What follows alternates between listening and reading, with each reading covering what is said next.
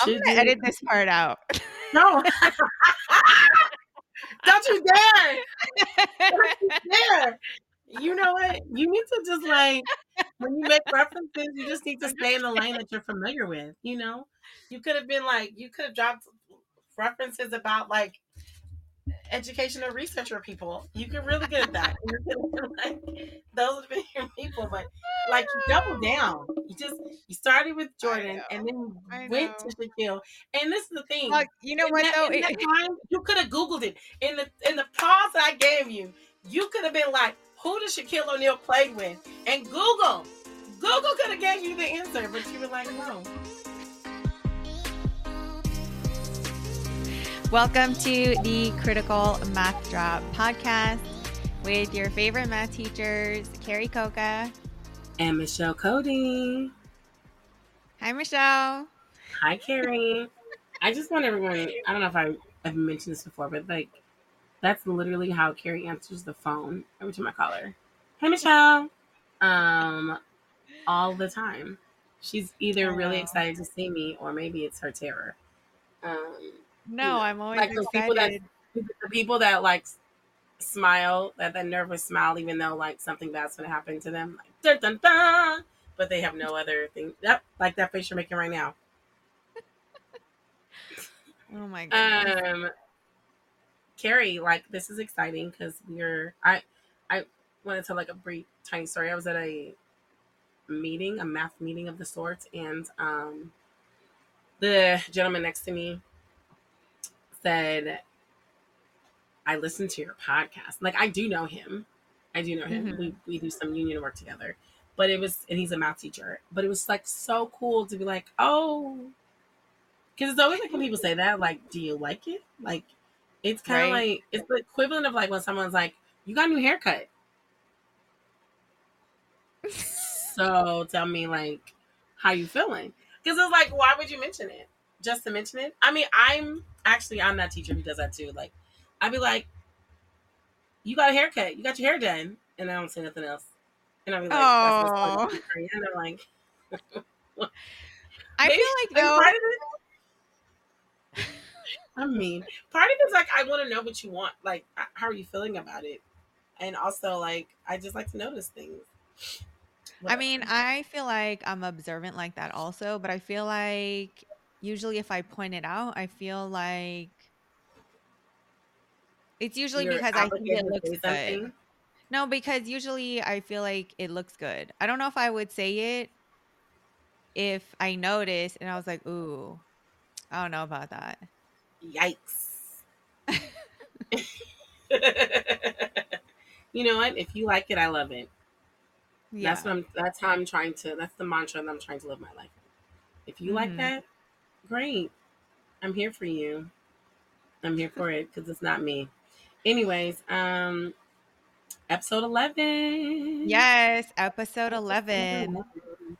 So We're we in the would double be digits. a fifth grader, fifth grader, We'd fifth be a grader. 6th grader. We'd be No, your ma'am. student. No, We'd not be your yet. Not yet. student. No, no, no. If you're an 11th grader now, if you're 11-year-old now, you'll be a fifth grader.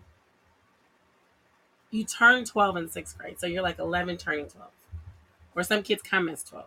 Well, I guess it depends, yeah, on like when their birthday is. Yes. Mhm. The Mhm. complicatedness of, I actually had a conversation about that with a friend whose child was one day away from the cutoff. And so Oh. had to go to the next year. And I don't know. I think that there's a little bit of beauty in that. Because, I mean, like, how emotionally mature are you to come in to kindergarten and you're like, I can sit on the rug for 6 minutes by myself, friend, without your help. That is that's some beauty. If you've never taught preschool pre-K, you don't know that struggle. Oh Um, my gosh, yeah, I've never taught the babies. yeah, they're actually super adorable. Like, they're talk about cold blooded. Like, they're very much so like, I like your dress. I don't like your dress. You'd be like, noted. I won't wear this dress again. It is out of the rotation. Thank you for sharing. Thank you for appreciating. And they also just like, they also don't like. they don't care where they put their hands. Like they're just like Oh. their hand goes up in the air and it just be like whop whop whop. You're like, you not wait, the zone. Let's talk about the zone. This is Miss Cody's zone from her shoulder to her hand. This is where you can. This is where you can touch the teacher. You just like they're just like whopping everywhere. It's not their fault. They're just like their hand just goes um up. But 99% of the time, the redemption level is so high for them. You know, Mhm. because it's like they're just like these little cute little like cherubs. And then when you do see behavior Cherub. that like little when you see That's cute. when you do see behavior that you're like not in agreement to, it's directly their family. It's like, why are you cussing? Mm. Like that's not something that you internally doing. That's something that's a learned behavior that you've learned. Anyways, that's not what we were talking about today. This is like my class. Sometimes my babies will try to ask me questions to take me on a journey, and I'd be like, "No, friends, we are doing math today. I am not talking about. This is not story time with Miss Mhm. Cody. Although you love story time, Miss Cody, we want to love math time more. So, Carrie, what are we going to be talking about today? I think we're talking about two things. One thing, two things. Yeah, 2 things. So, one, we wanted to share an audio clip from Julie Lazaro, who used the dinner party conversation cards in her classroom. Can you? Where is she from again? She's in Pittsburgh, Pennsylvania. Okay, she's in Pittsburgh, Pennsylvania. Okay, perfect. So Mhm. we're gonna actually allow y'all a brief moment to listen to the clip. Hi, Michelle and Carrie. Thank you so much for posting the Critical Math Drop dinner party conversation cards. I used them in my classroom earlier this week. We were having a potluck, so the students, which this is a class of mostly 10th and 11th graders, they kind of just arranged themselves into 3 smaller groups, 3 different tables. They grabbed some food, we're hanging out, we were enjoying each other's company, and then I gave each group a set of the conversation cards, and each student picked 2 cards that they wanted to talk about and share responses to, so they had the choice in that. And so some of the most popular cards were sharing something that they were grateful for or that they appreciated about the others at their table. And in some cases they said, like, we want everybody at the table to do this. Like, let's all jump in on this. And then some of the other ones that they loved were sharing a proud math moment. And one 11th grader said that her proud math moment was when she came back from a year of online learning with COVID, and she was back in the classroom in her 9th grade year for Algebra 1. And she said things started to click. She was able to talk about math with her peers in person, with her teachers in person. And that was a proud moment for her, which was awesome to hear. Another one that they liked was how do you use math in your everyday life. And one student shared that she had just started a new job. She was a cashier at a store, and she talked about, how she used math in counting money and helping to stock the shelves. And like it really was all around her outside of the classroom as well. And another one that they absolutely loved was describing your current relationship is math like your ex, your crush who you're trying to get to know better, or your current boo. And one student in particular said, like, I think it's like a crush I'm trying to get to know better. Like some days I can't stand him. It's really hard to work with. And other days we really have some fun together. So I thought that was really great. And I appreciated having these cards so we can kind of add an extra layer to our potluck. So thank you. Oh my God. That was cool, right? Yes, I loved how she used it in her classroom. I do too. Like as a like an exercise while like eating food. Like here we are breaking bread and also Mhm. engaging in this critical conversation, which is like when we used to have I groups of Black Teacher Project. We would always break bread and then we would have conversation, and it allowed this like interwovenness around breaking bread when in a community that you feel good about, and then engaging in conversations that are either vulnerable or help you grow, or conversations that are just good for like humanitarian sake, right? Mhm. What was some of your favorite things that you heard from her this Um, week? I liked how, she just with the appreciation cards, I think you and I had a vision for the appreciation cards, and she gave them to everyone. Um, so I thought that that was really great and interesting that she did that and that the kids really appreciated that. Because I do feel like appreciations is something that I think organically you and I have really centered just out of, I was gonna say habit. I don't know if habit is the right word, but I do think it's Maybe something that. necessity. I think Mm, appreciations is necessity. Like, this is mhm. not to take away from what you're saying, but I just read an article about where Blake Lively tweeted that Taylor Swift and Beyonce don't have a beef, and that there's room for everybody at the table. And I Mm. think that part of that is like the camps, right? We all know I'm Team Beyonce all day, every day, right? And I got a couple of kiddos in my class who are, Swifties, um, Mhm. 100%.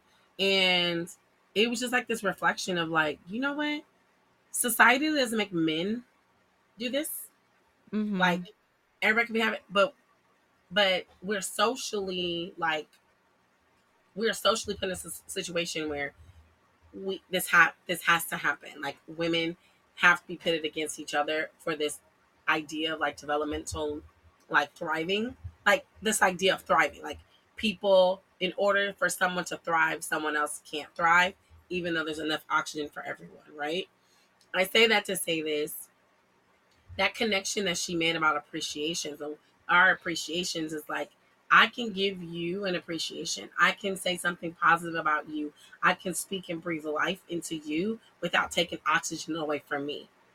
And I think Mhm. I appreciate that ideology, because if the youngsters, I call them the babies, but the youngsters, if they internalize this idea of like, nah, we hand out appreciations when we get it, when we feel they're necessary, how much can we change the trajectory of how we interact on like a human level?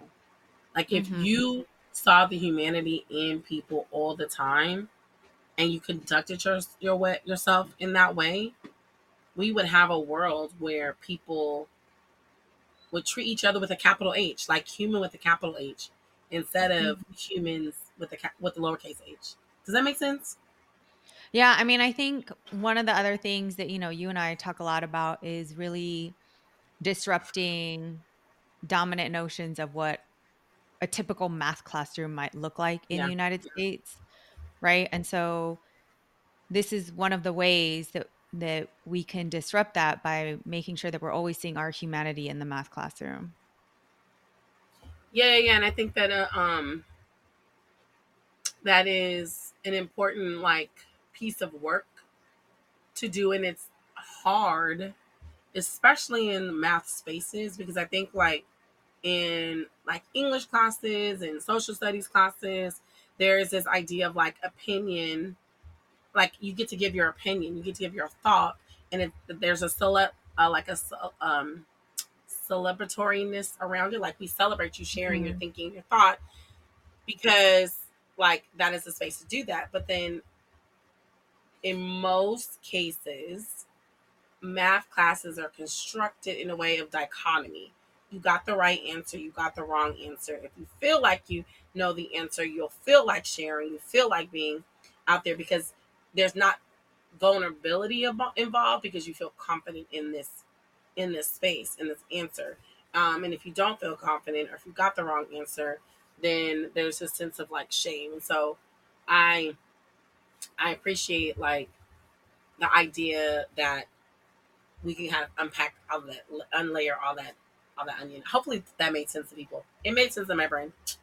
Sometimes Well, it, I think I mean, I think it also relates to research-based pedagogical practices in mathematics because when we look at, for instance, there's a study called the TIM studies. It's the Trends in Math and Science study, and what they did, so they started doing these I believe, in the 1990s, and they videotaped classrooms in other countries.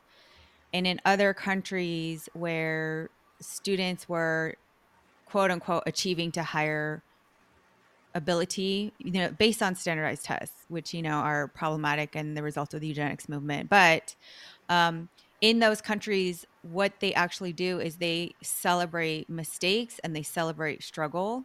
So a classroom might work on one really complex problem throughout the whole class period, and students might be working in groups and presenting their thinking to the class. And we're looking at all of the different pathways, whether it gets to the right, quote unquote, right answer or not. Um, so I think not necessarily every classroom has that dichotomy, and that dichotomy becomes like really painful and traumatic to a lot of people. Yeah, I recently just introduced on my stamp sheet sharing questions and sharing your thinking. So this Mm. like idea that everybody has to share, and I'm like, you got 4 spots, so you have 3 classes to try to share your thinking or ask a question. Oh. And so it is Mhm. on your stamp sheet, so it's like visible for you and for me. Mhm. And I just started it last week, right? So I didn't tell them this, but at the end of the class, I was like, listen, if you got 2 stamps, you got full credit because I just started this. But I wanted them to have this sense of it. And I actually, there is this sweet, quiet child in my room who is Mm. so smart and doesn't talk, doesn't share his thinking. And I, a couple of weeks ago, because I was thinking about like, you have these kiddos that coast through, and because they are not peaking points, like they don't cause problems in class, or their parents aren't super like aggressive, or they're not always raising their hands, they kind of like, they do the salmon stream, like they kind of stream up, stream back without like much of an impact. And so I Mhm. was looking at him a couple, like this was like 3 weeks ago. And I looked at him and I was like, child, I don't call him child, I call him by his name. I was like, Mhm. child, I said, my goal by the end of the year is to get you to talk so much that I'm just going to be like, shut up. That is my goal. And he just laughed.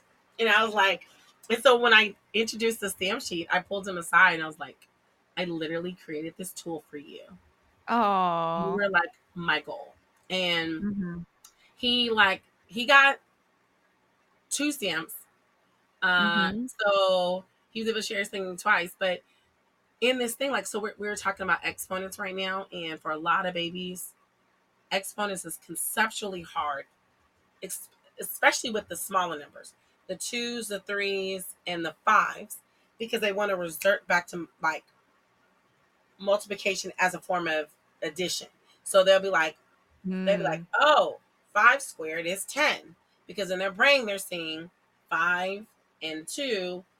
Instead of seeing 5 times 5, they're seeing 5 times 2. So Oh. Mhm. we were sharing like some, I gave them some problems and I was asking them to like share their thoughts and their thinking. And in one of my classes, a couple of them shared their thought process and got it wrong. And I made a big deal. I was like, oh my God, yo, that I appreciate where you were going with this thought process. And I was like, this mistake helped us all. Like, it's impacted everybody. It helped us all grow because this is probably a mistake that some of us made on our papers. Like, look on your paper. Did you make this same like mistake? And I was like, cool. I said, for me, knowing your mistakes early on helps us to correct it because we just trying to correct these mistakes before moving forward. And I think that the 2 kiddos that got it wrong at first, it was kind of like a little bit of a shock, and then there was like a smile, like, oh, okay. So, and again, like, I need to be more intentional about that. And I appreciate the fact that we should be celebrating the mistakes. And I think that that's one of the problems in math classes. Like, people are, like I said, they're so afraid to share their thought process because they're afraid to get it wrong. And so they sit there and they either don't share or they continue with um, this wrong thought process because they are too afraid to share because it's not a safe space. Well, Okay, the other thing I think actually is really interesting is, I used to be a math coach when I was teaching in New York, right? And there were students who were so brilliant, Michelle, that they would think of a whole different pathway to do the problem that was so creative, but their teacher would tell them that it was wrong because it was just out of the box thinking and super creative, and their teacher had learned in the traditional way that most of us have learned, so the teacher didn't even recognize how amazing this strategy was. yeah, I think that part of the problem is, and I know like me speaking in the skin that I am as a black woman, like there are certain spaces where teachers are taught, educators are taught that not understanding or being wrong makes like you not like good enough, right? And so, not to make any excuses, but I wonder if that's associated with their like fear of like that's not how I was taught, that's not how I was known, and I don't want to say I don't know, I don't understand. So Mhm. instead of doing that, I'm just going to shut you down and say that it's wrong because it's Yeah, an no, easier thing to do. yeah, no, that's exactly, I think, what happened. Um, This is why, though, I think I actually don't even. Okay, now reflecting on my practice, I taught from 99 to 2011, but I'm sure I did use that language of mistakes. And nowadays I try to use the language of, um gosh, what's the phrase that I use? Not like alternate pathway or alternate think. Oh, current conception. Current conception, instead of misconception. Because it also might be the case that I just don't understand yet the student's thinking. Um, well, I but think about. Oh, go ahead. Sorry. there's actually this really interesting video, and I think whenever I watch videos of teachers teaching, I always try to figure out what city they're in. And I believe this teacher is a teacher in the Bay Area, somewhere in Berkeley. But she has this routine that she calls my favorite no. And so she gives students a problem to do. She gives out 3x5 cards. Everybody writes out their solution pathway on the 3x5 cards. And then she goes through them and then she picks her favorite no's. So it's this routine of, celebrating the current conceptions that won't necessarily lead to the right answer yet. So it's kind of cool that it's like a routine. Like the kids expect it, like, oh, she chose mine today. And I think the kids don't necessarily feel shame around it. Yeah, that is some pedagogical practices that have to be supported and thought through. Um, I I would like that idea, but I was like, could I do that every day? No, I'm not I like. mean, yeah, I don't think she does it every day. But I like that idea of just being like, oh look, and I help. It's like a math hospital, right? Mhm. Which for those who don't know, math hospitals, one of the I learned about math hospitals with complex instruction, and maybe we can put that resource on how to do a math hospital. But Mhm. what math hospitals are taking, especially after you do like a test, you take some common missteps that quite a few students have done, and then you put it on one paper, and you allow students to like diagnostically figure out what is wrong, where did the misstep happen, why is this not correct, and it creates this opportunity for students to engage in conversations, to fix and focus together, and so there's no shame attached to it. I also like, I think about Rita Pearson, who did a TED Talk, and she's a former educator. I say former because she's passed away. Mhm. And it, first of all, if you haven't seen Rita Pearson's TED Talk, uh, it is. amazing. It is transformative. It is all the things, and it's called Every Child Needs a Champion. Oh, I have And seen this. yes, Mhm. and it's so good. But anyways, in one of the parts, she talks about how she's like showing the kids how to do something in math, and it's wrong. And she goes through the whole entire lesson. And I guess later that day, after the kids have left, she figures out that she did it wrong. And so the next day, she comes back and she was like, "Babies, I taught that whole thing wrong." And the kids were like, "Yeah, we know, but you were so excited about it, we let you keep on going."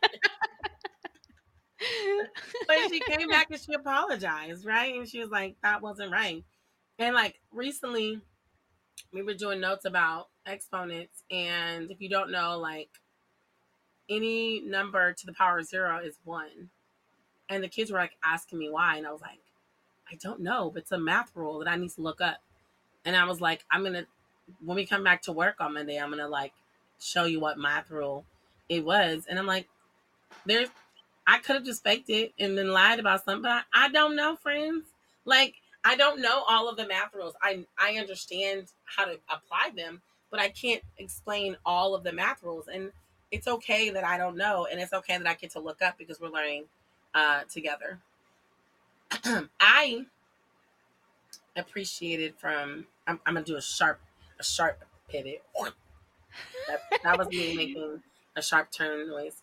Um, when the kids talked about math, their relationship with math, is it a current, an ex, Mm. or a crush? Because that was my question. Yep, that was your And question, Michelle. Hella creative. well, no, that's not what I mean.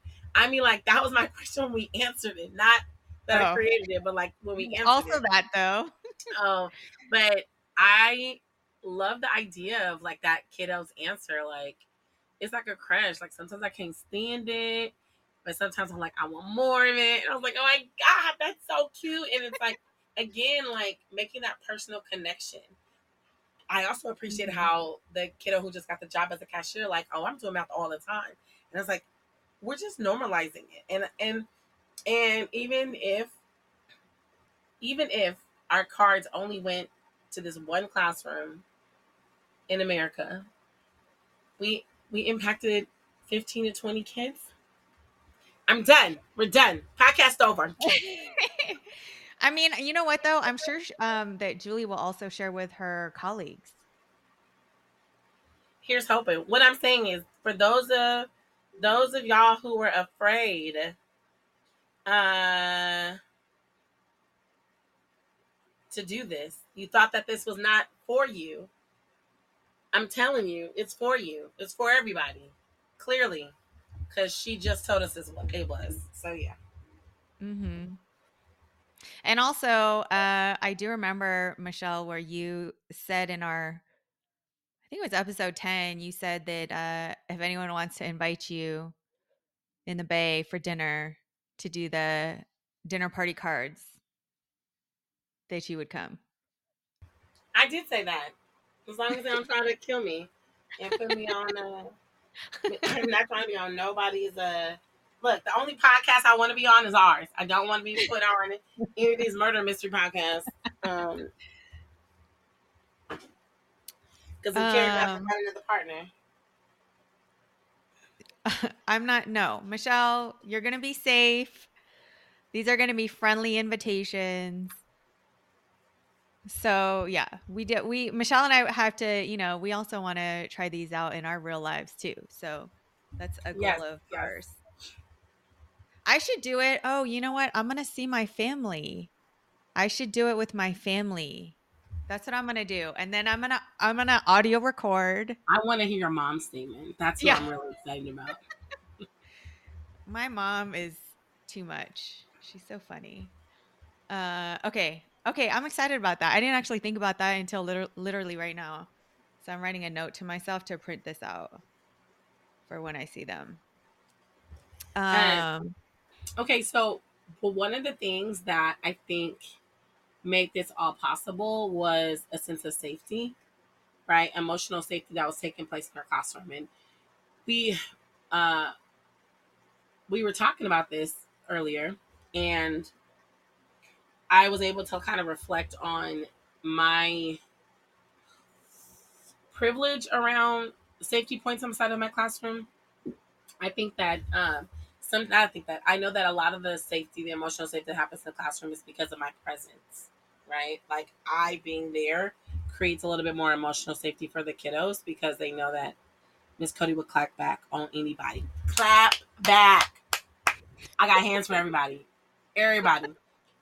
And so it's just like if somebody makes someone feel bad, you know, I'm here, ready. Uh, and unfortunately, not that I think that that's a good premise in the beginning, but our goal is for kids to feel safe regardless of who is in the classroom and who's instructing the classroom. And so, how do we create that kind of comfortability so that students feel internally good about their math knowledge, their lack of math knowledge, their sense of math self, without worrying about who's in the room uh, and who's instructing the room. And so, Carrie, you talked about what you do and what I struggle with, and I think that it's important that we kind of use this notion or idea and pivot in a way that it's productive for all the peoples, everybody. Mhm. Yeah, we talked about this with Angela when Angela was a guest with us, and we were talking about students giving each other feedback. And Michelle brought up the good point about safety in the classroom. And I wanted to share a couple of lessons that I wrote when I was a classroom teacher. So this is actually from 2010, and I can't take credit for this format. It was something that we did at my school. I taught at Vanguard High School. It's a Title I public school in New York City. It was a member of the Coalition of Essential Schools as well as the New York Performance Standards Consortium. And community building was something that was really important in our whole school. And we had an advisory system. So, what advisory meant was that I had a group of students. And so, if I had, for instance, like, four seniors graduate, then the next year I would get four ninth graders. And they were my babies until they graduated. And I was their main point of contact home to their families. So, We if actually do they're, that at Willie Brown too. It's mm, much bigger though. We do have advisory, and they loop with the advisories, and um, it is is great it because is it it's not multi-grade?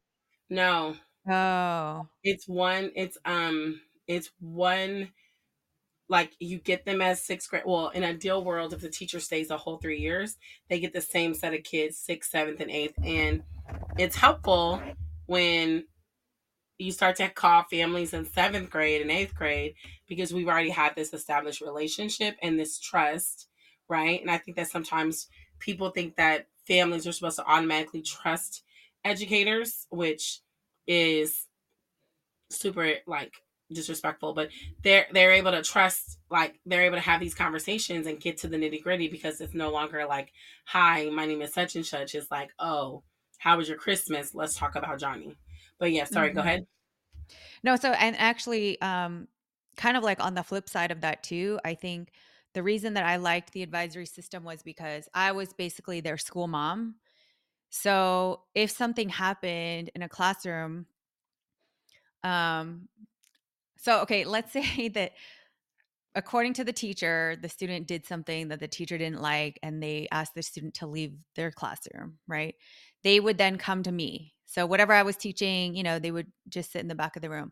But sometimes it was actually the teacher who disrespected the student. And sometimes it was actually the teacher that needed to apologize. And so, as the advisor, I was able to have the conversation with my colleague to find out their perspective and my students' perspective.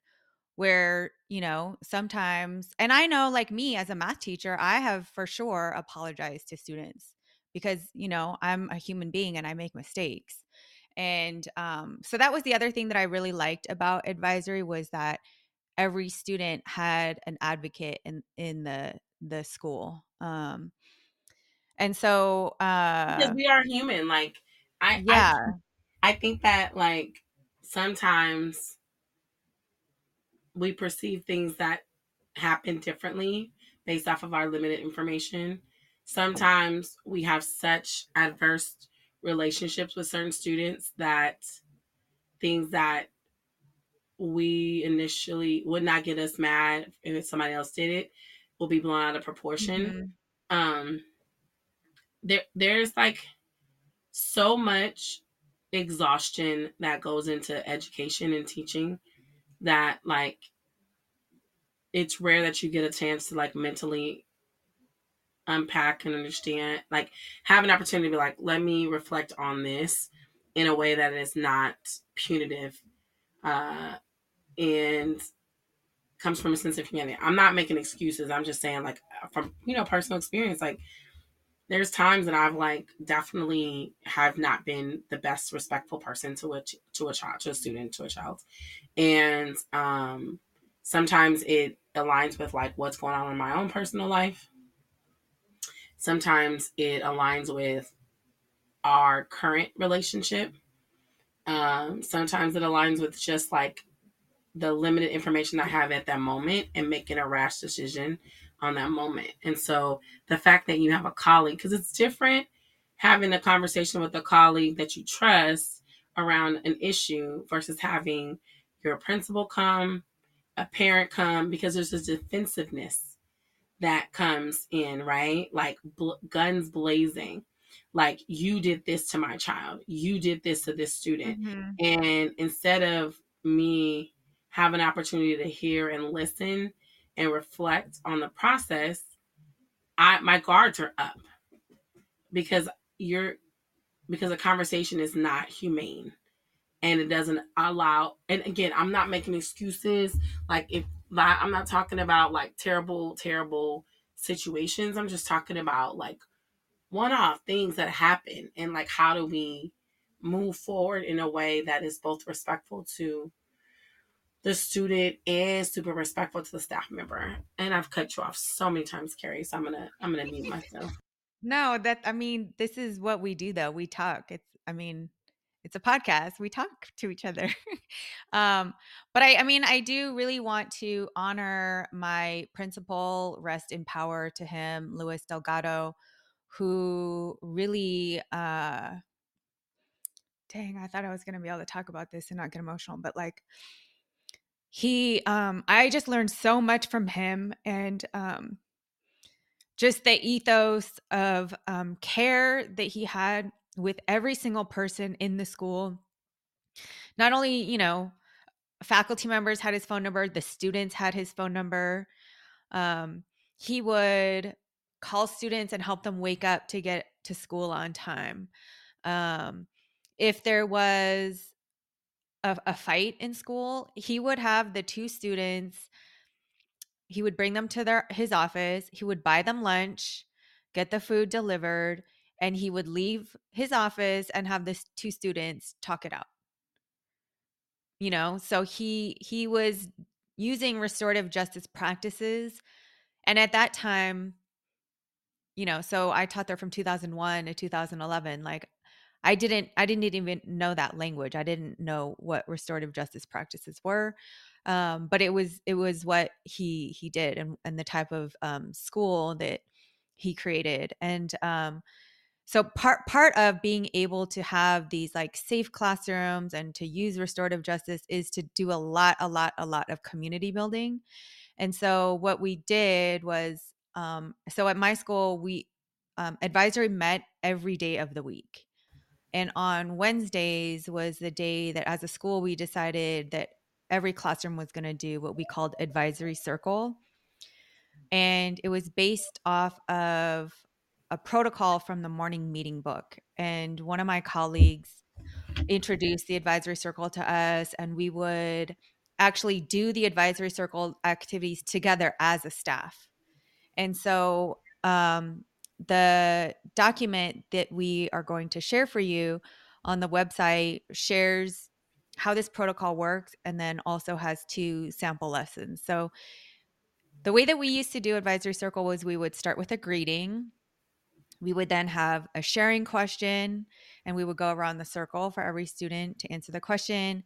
We would do an interactive activity and then we would share news and announcements. And We do that kind so of now too. Like we yeah. have advisory 4 days a week, Tuesday Mhm. through Friday. I don't have an advisory anymore because I do student government, yearbook, Mhm. student Everything. ambassador. Not everything, not everything. I do some things that I want to do that bring me joy, but um, yeah, and I think that like at one point we were supposed to do circles every week. We were using this circle book. Our counselor who writes our advisory lessons was trying to get us to do circles and practice circles, and there's got to be a belief in it. And I'm gonna be very honest. Like I struggle. Like I struggle with like sitting down and being like, let's have this conversation about something. And I think that I wonder how different my class would be if I was able to integrate some sort of like circleness.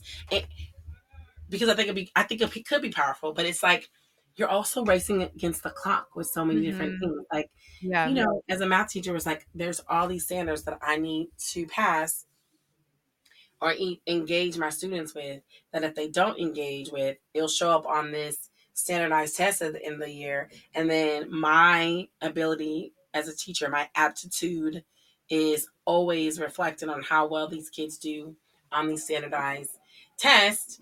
Um, because families put value in their kids' success based off of standardized tests because that's how the world kind of tells them that's the marker, right? And there's so much privilege. Like I appreciate, like I appreciate your principal being able to have that kind of foresight to put stock into this. It also meant, I mean, was it a public school? Was it a public charter? Mhm. No, regular public Title I New York City school.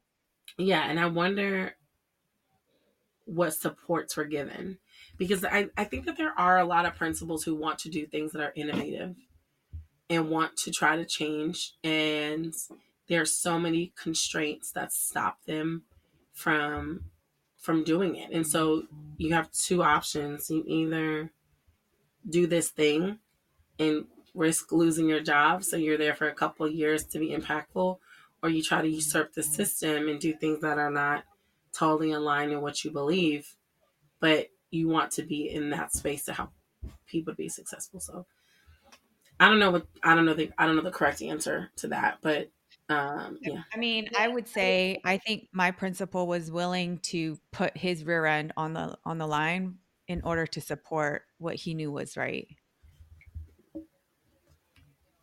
Um, and also, I think one of the structures so in the school, we also had a teacher leadership team.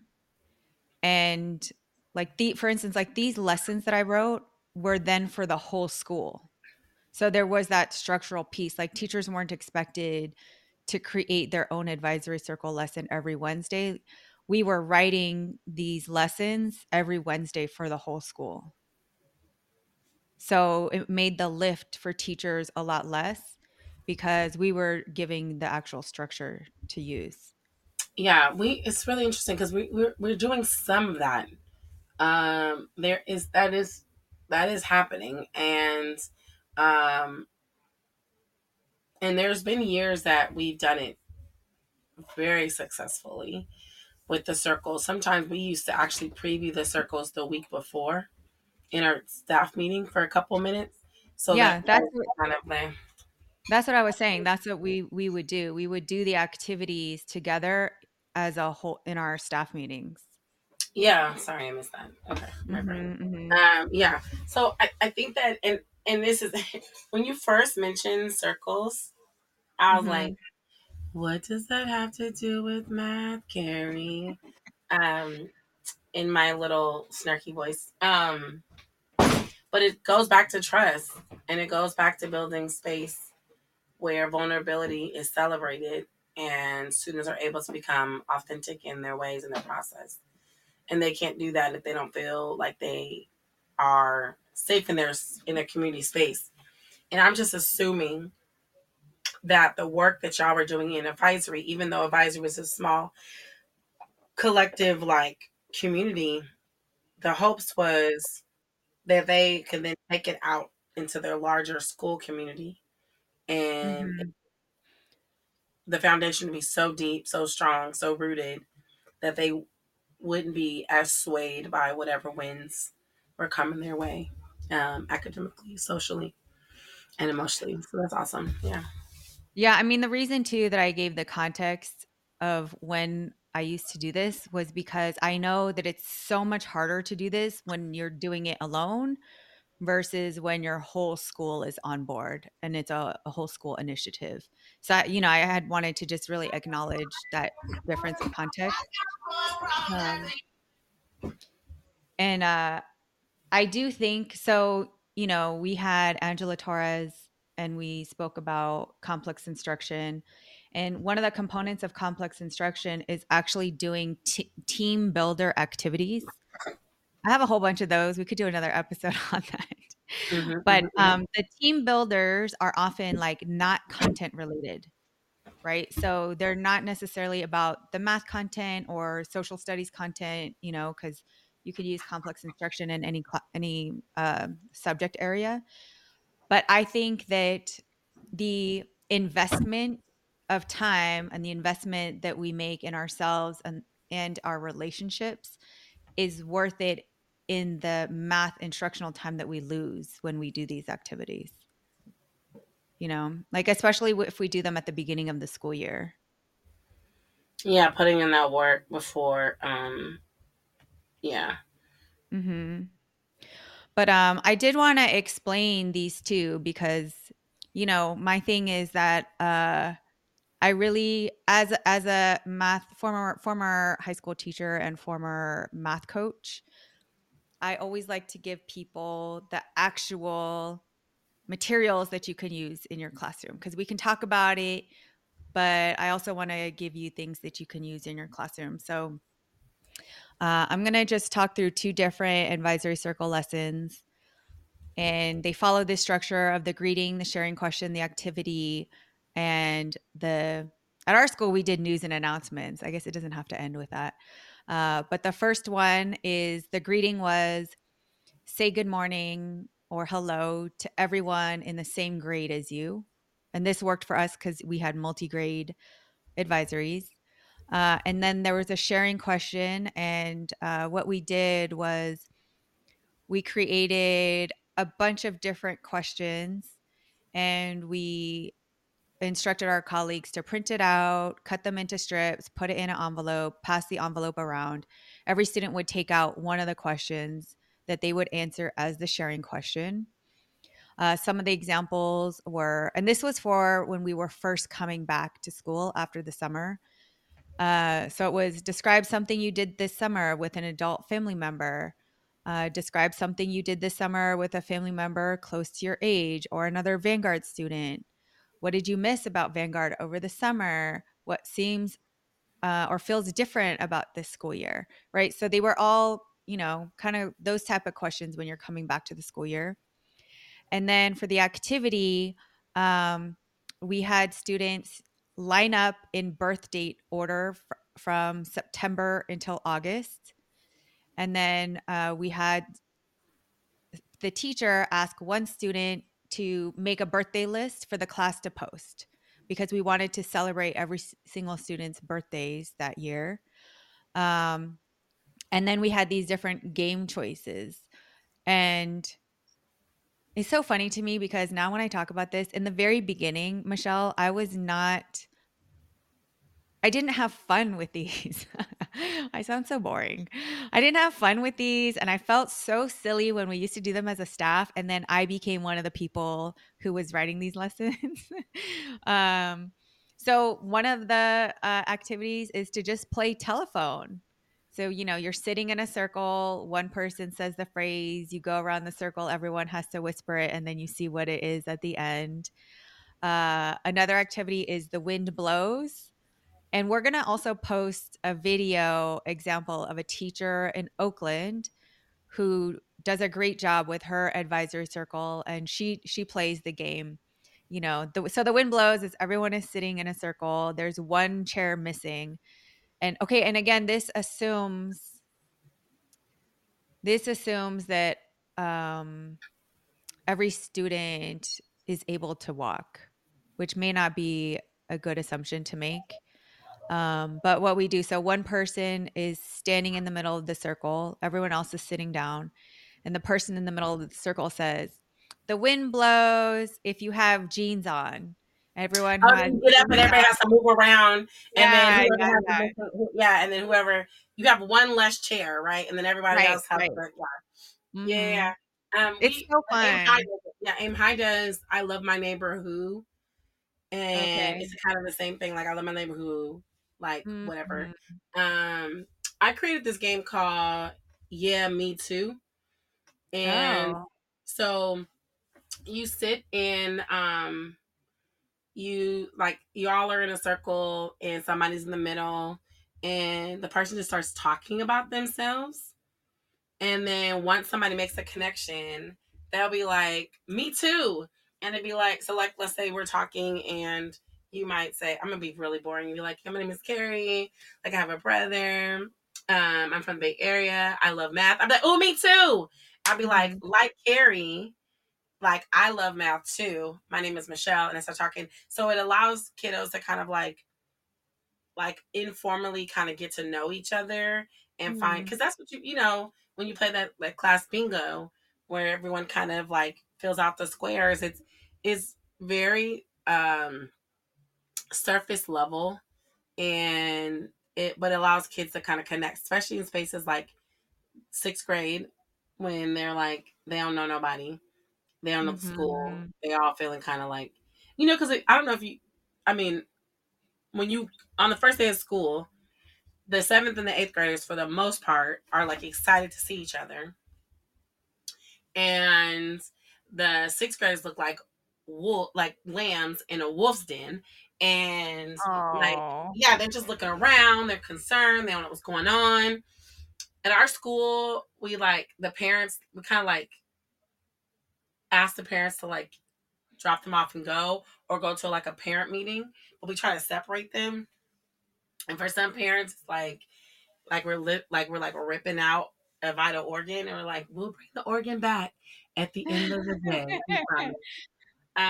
Yeah, so it is, it's so it's helpful to have these kind of community stuff, and we do a lot of community things in the beginning, and I think that a lot of schools kind of do that, and then they take for granted, like, I think for most schools they do these community games as a thing to check off, and to be like, okay, we did this community games, and partially because our enrollment is fluctuating, we don't want to start content, so we're doing this, and so it is a Mhm. place filler instead of a plant.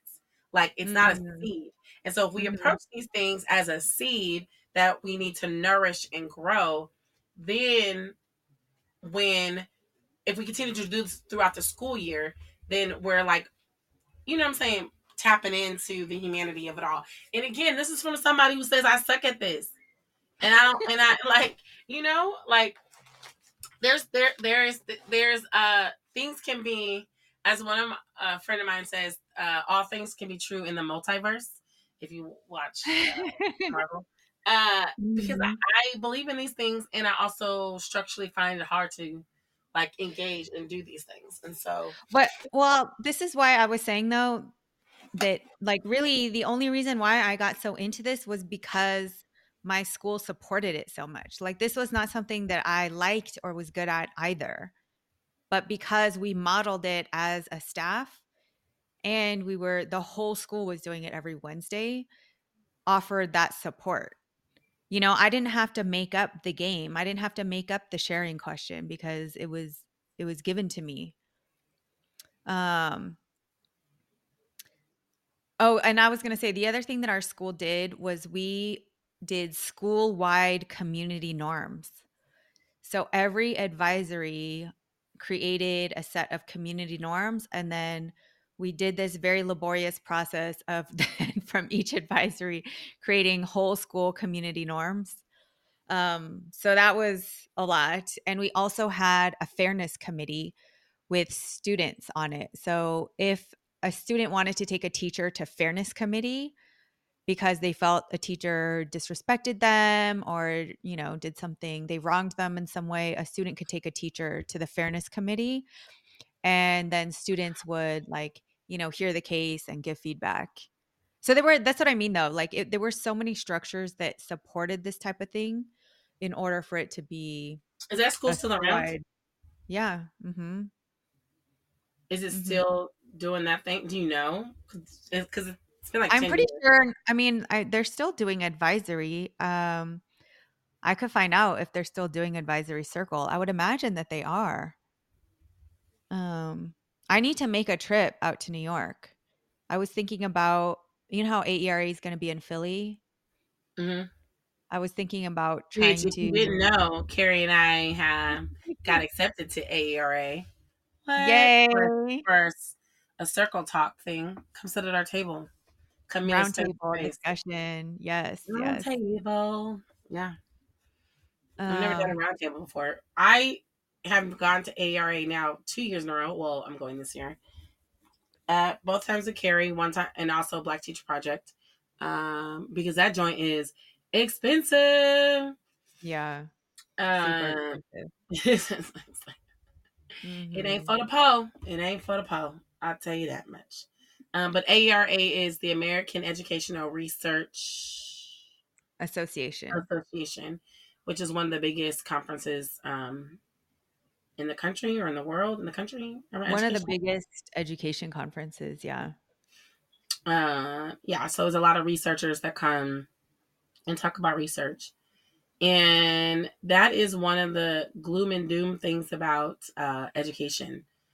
There's a lot of folks that are talking about it.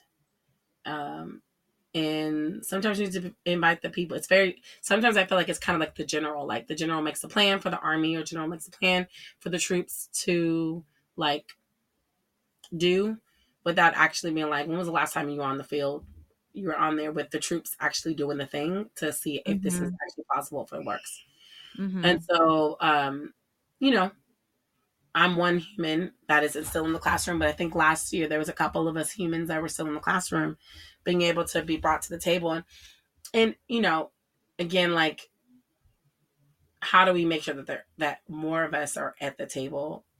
Because price is a big deal. Price is like, it's hard to be able to pay for these conferences and pay for your stay and pay for your food and pay for all these things. And I was lucky last year that I was sponsored by National Equity Project, and the other group that was oh God, what was the other group that sponsored through you?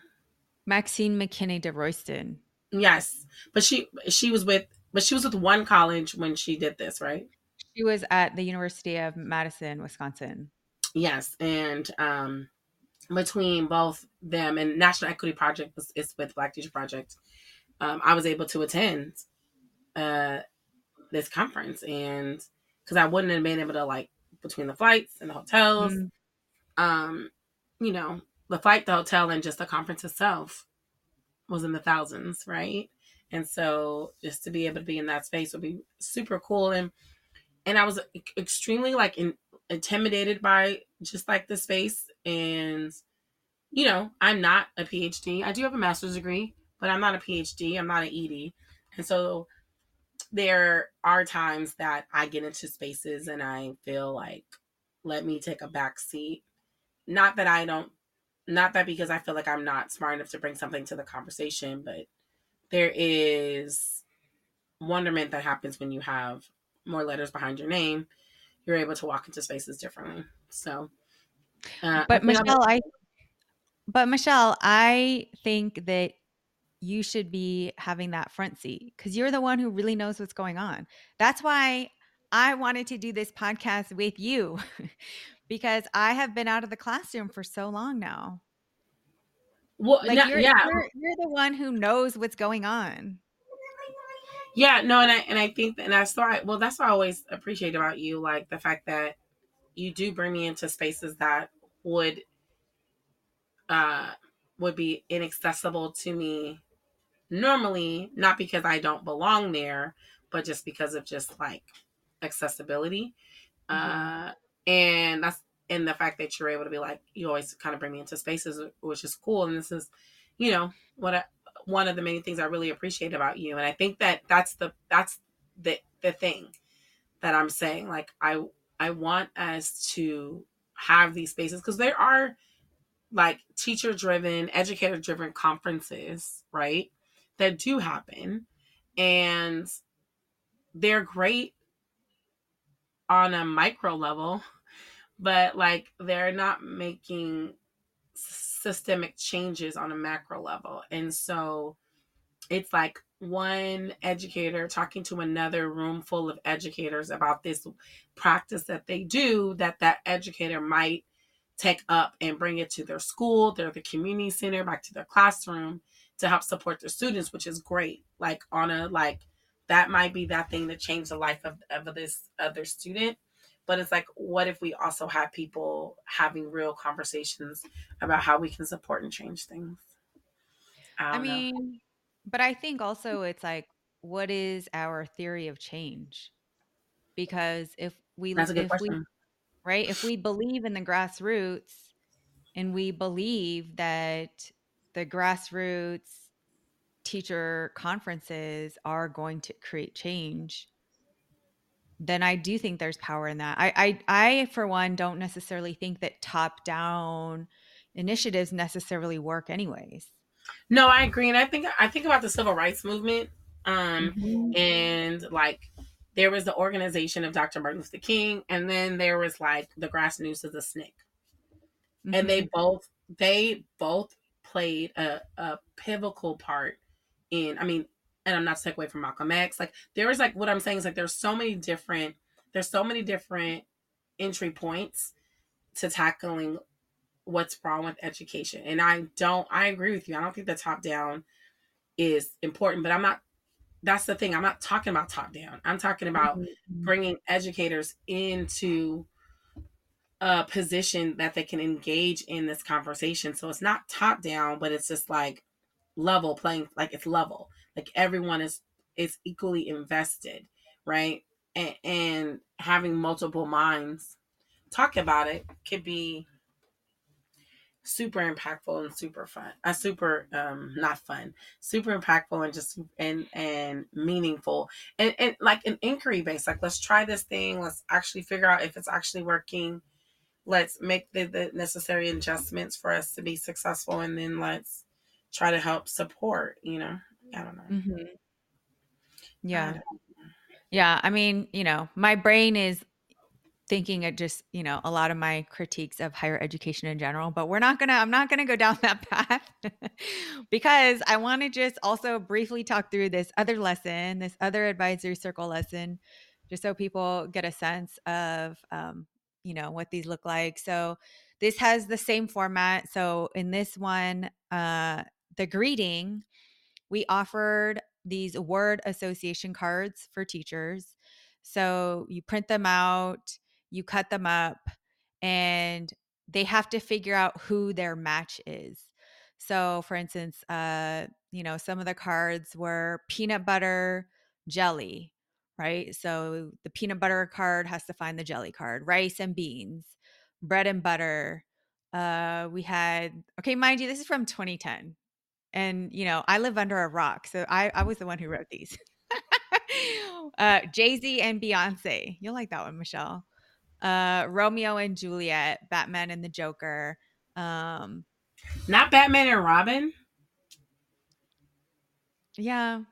That's Yeah, fine. that's probably I'm not better. joking. That's We fine. had, and this was 2010, Mark Anthony and Jennifer Lopez. Oh, Word hello. association cards. So it was fun, right? Every student had a card and you had to find out who your match was, and then you would say good morning to them. That was the greeting activity. And then for this advisory circle, we had people choose one sharing question. So the other example was where, you cut the things up and you give it in the envelope and every student has a different question. For this one, every single student and the adults too are going to answer the same question. So the question for this one that you could have chose was, who is someone you look up to and why? What is something that surprised you about school so far? Describe what your life will be like 5 years from now. And then also, sometimes students will pose a question that they want to ask the group. And oftentimes the student questions are better than the ones that a teacher would think of. So we always also invite students to do that. And then for the game, I call it the game, the activity was called Follow the Leader. And this is so funny. On the actual lesson, I wrote, we did this at our staff meeting on 9/15/2010.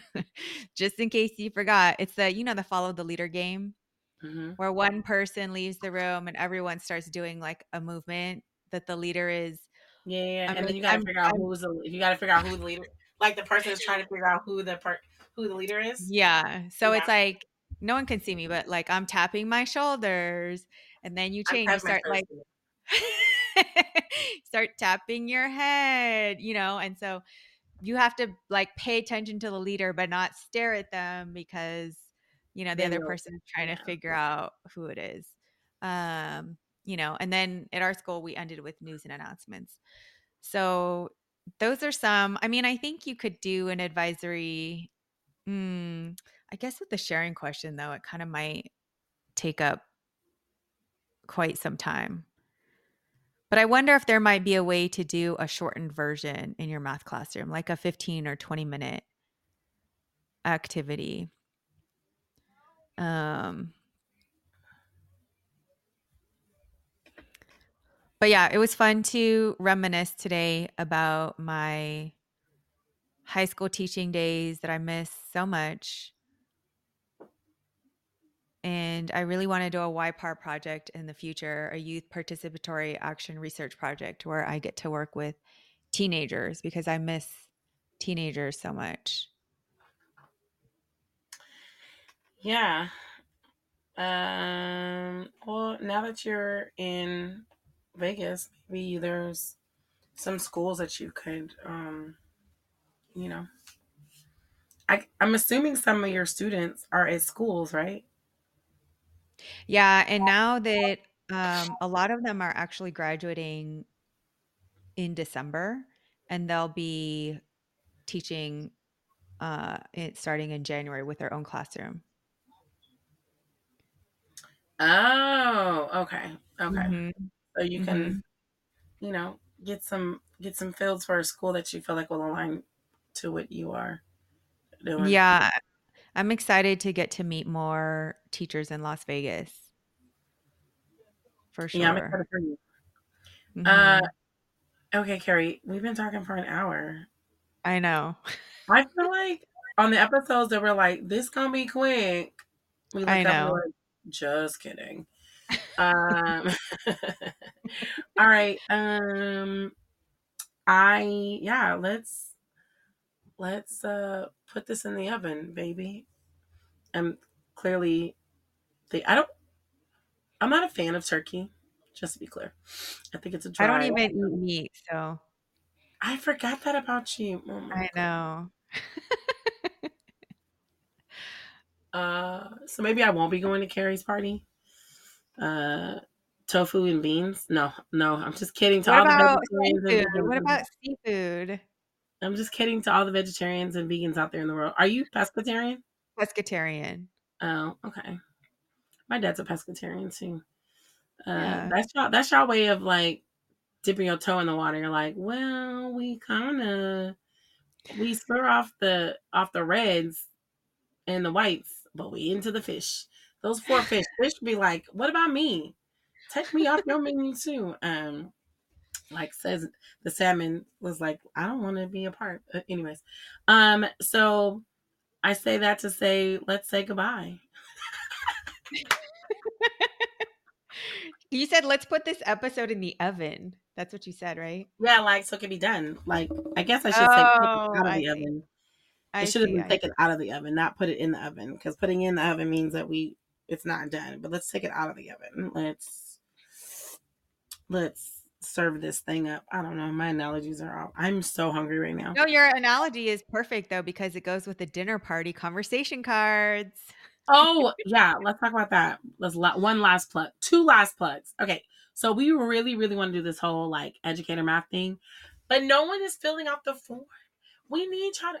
Okay.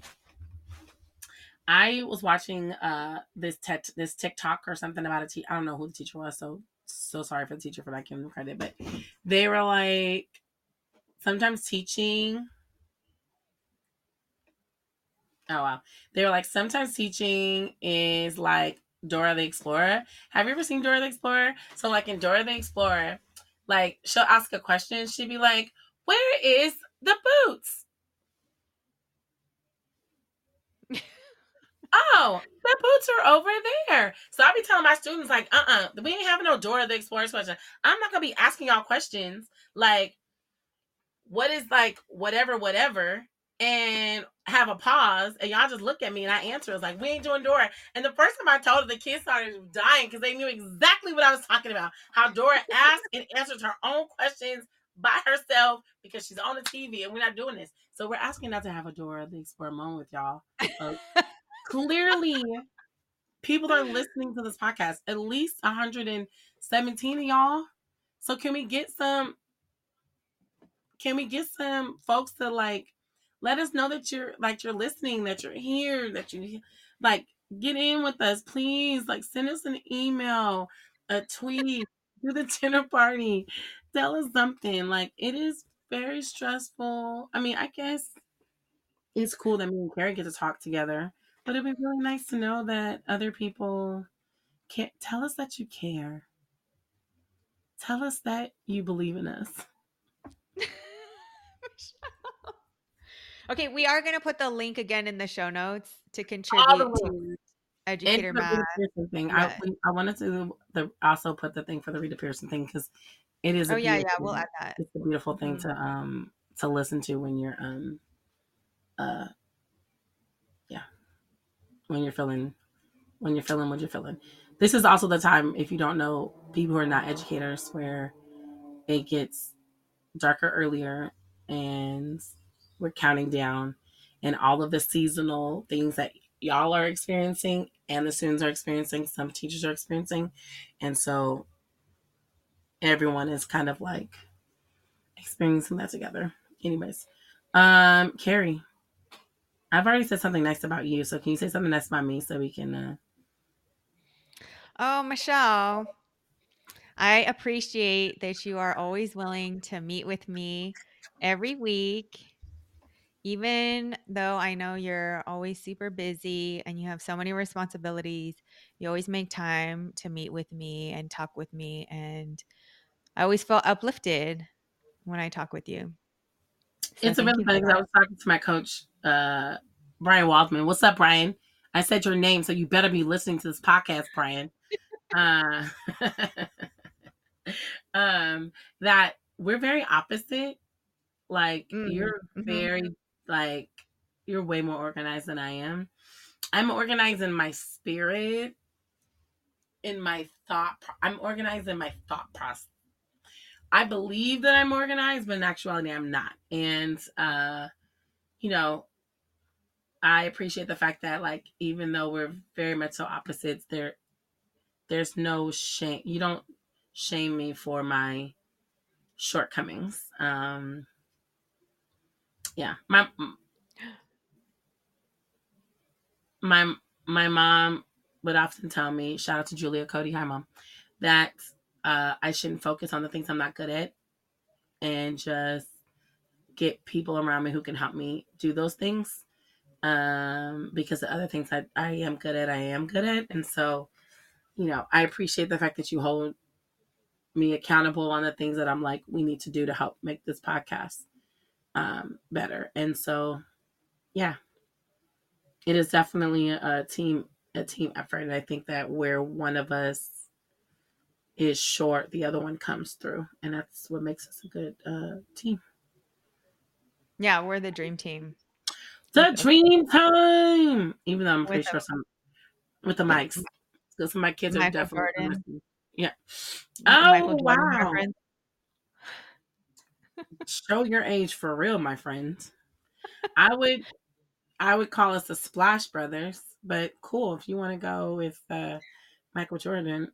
Who would okay, so Carrie, since you threw the Michael Jordan reference out, who would he be playing with? Michelle, you know I live under a rock. This So is what I'm something I saying, would like, have had why to would you didn't research. mention? You should have been Because able to, like, we said the dream team. I know, but then you need to follow it up. Like, who is Michael Jordan playing with, friend? Okay, so Michelle is holding me accountable I am. It's to Scotty. It would be my Scottie Pippen would be one of the people that you could have said, but it's just like, oh yeah, Scottie like, Pippen. I remember Scottie Pippen. oh, You geez. know that It's I like, met Shaquille O'Neal in Las Vegas. Still not okay, answering the question. who would Shaquille O'Neal be playing with? Give me one of the few people. Seriously, What about why am I blanking on his first name? Iverson. Alan. No, it would be Shaquille O'Neal and like Kobe Bryant. Yeah. Okay, listen, Carrie. You know what you I'm should gonna do? edit this part out. No, don't you dare! Don't you dare!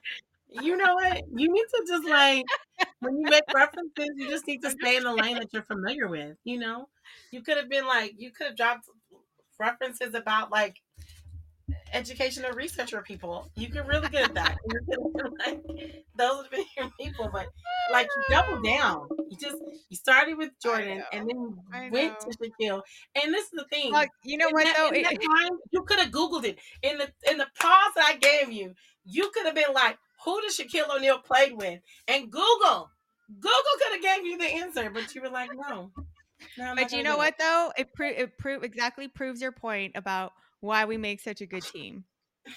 Because there are a lot of things that I don't know that Michelle helps me out with. Oh my Okay. goodness. Well, I'm glad hopefully we made other folks laugh. That's our real, not our real goal, but we want to bring joy. And so hopefully we made you laugh and think and try circles. So lots of resources that are coming into this episode. All right, y'all. So thank you.